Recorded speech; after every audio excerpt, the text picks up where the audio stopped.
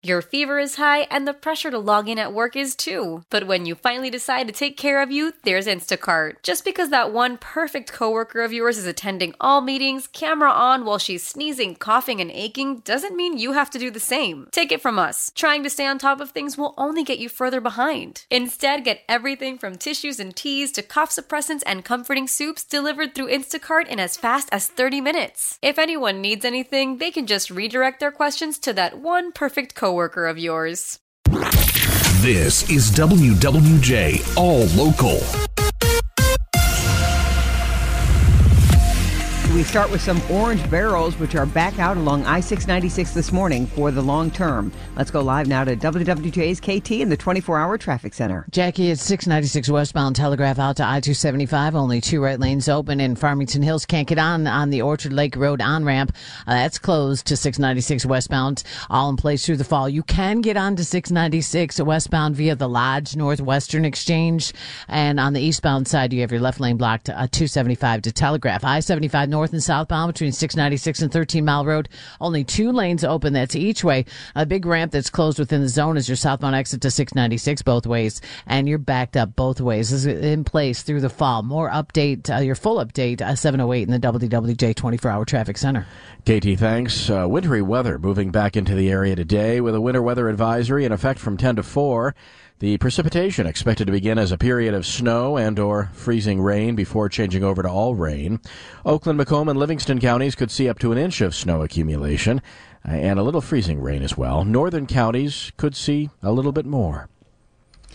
DTE says 95% of their customers who lost power in last week's ice storm now have their lights back on, but thousands remain without power. According to the DTE outage map, there are about 62,000 homes and businesses that still don't have power. The storm knocked out 630,000 DTE customers last week.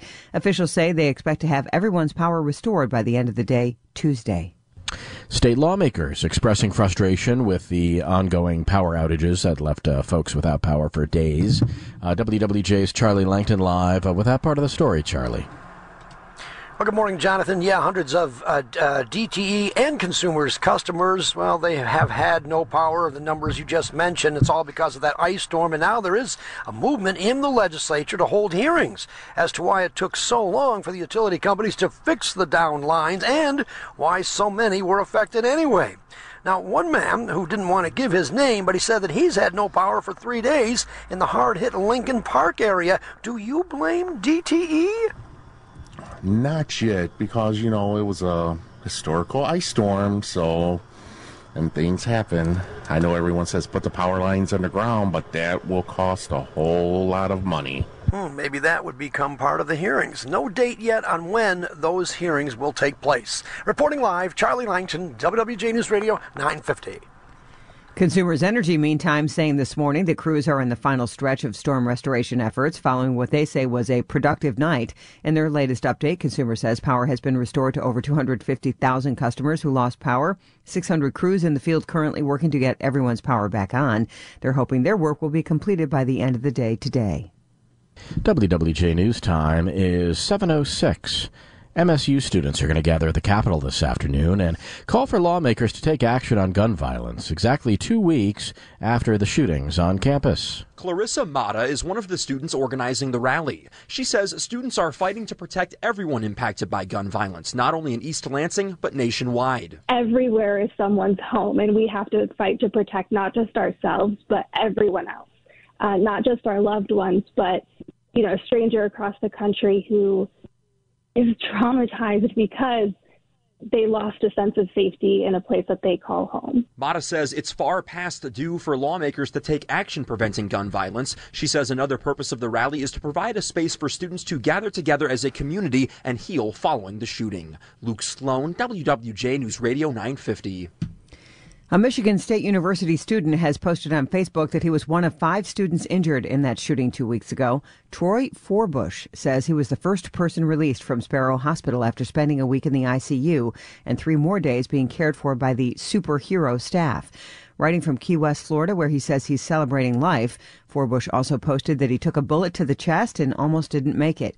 He added that he now lives in support of his 4 fellow Spartans whose lives are forever changed along with his, and will work alongside family, friends, community, university, and state government officials to enact change. Meanwhile, Michigan drivers are paying a little more for gas this week. Not too much, though. According to AAA, prices at the pump are now averaging $3.29 a gallon for regular unleaded. It's about 2 cents higher than last week. That amounts to about $49 for a full 15-gallon tank of gas. The highest gas prices are here in the metro at $3.33 a gallon, and in Ann Arbor and Marquette, where prices are averaging $3.31 a gallon. The lowest gas is in Grand Rapids at $3.24 a gallon.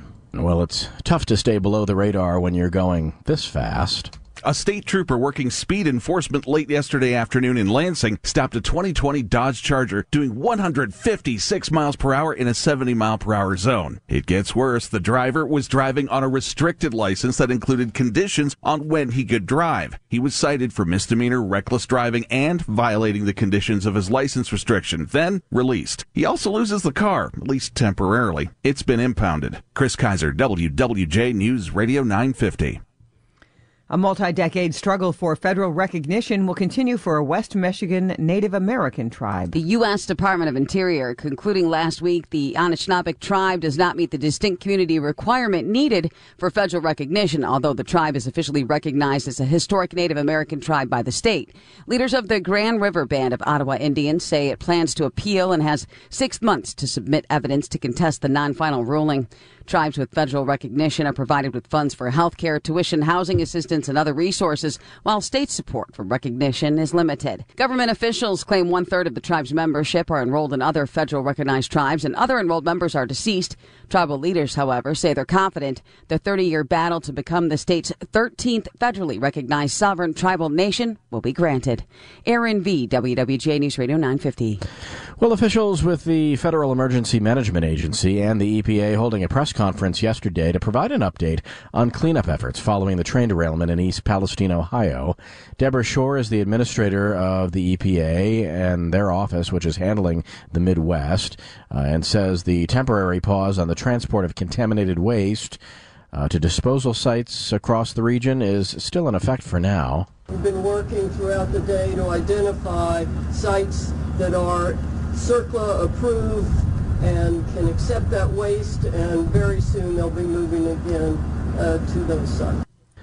And Deborah Shore there says, following concerns from officials in neighboring states, including Michigan, the agency is now reviewing long-distance transport protocol and identifying other possible sites to take the waste. For the latest news plus traffic and weather together on the 8s, tune to AM 950. Follow WWJ on our Odyssey app or ask Alexa to play WWJ News Radio 950.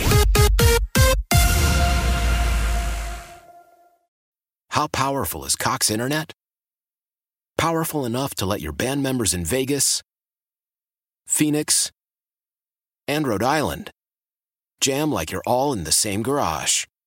Get Cox Internet powered by fiber with America's fastest download speeds. It's internet built for tomorrow, today. Cox, always building better. Cox Internet is connected to the premises via coaxial connection. Speeds vary and are not guaranteed. Cox terms and other restrictions may apply. Analysis by Ookla of Speed Test Intelligence Data. Fixed median download speeds. US Q3 2023. Celebrate and save at Ashley's Anniversary Sale. With Hot Buys, your choice of colors starting at just $3.99. Ashley Sleep mattresses starting at $2.50. Plus, receive a free adjustable base with select mattress purchases. And shop top mattress brands like Stearns & Foster, Tempur-Pedic, Purple, and Beautyrest Black with 60-month special financing. Only at Ashley. Subject to credit approval. No minimum purchase required. Minimum monthly payment, down payment, tax, and delivery may be required. See store for details. We all agree that reducing carbon emissions is a good thing. And once again, Toyota is leading the way. We hear a lot about fully electric vehicles, and Toyota has them with more on the way. But we also know a BEV is not for everyone. Whether it's because of cost, range, or concern about finding a charging station when you need it. Plus, the raw materials used to manufacture batteries are limited. Enter Beyond Zero, Toyota's vision for a carbon-neutral future. In vehicles and in manufacturing plants, too, in the years ahead. The materials used to make just one long-range battery for an EV could be used to make batteries for 6 plug-in hybrids or 90 gas-electric hybrids. That's why Toyota's position today is electrified, diversified, empowering you to choose how to reduce your own carbon footprint with the vehicle that's right for you. A hybrid, plug-in hybrid, or battery EV. So shop, learn more, and get details at toyota.com/beyond zero. Toyota, let's go places.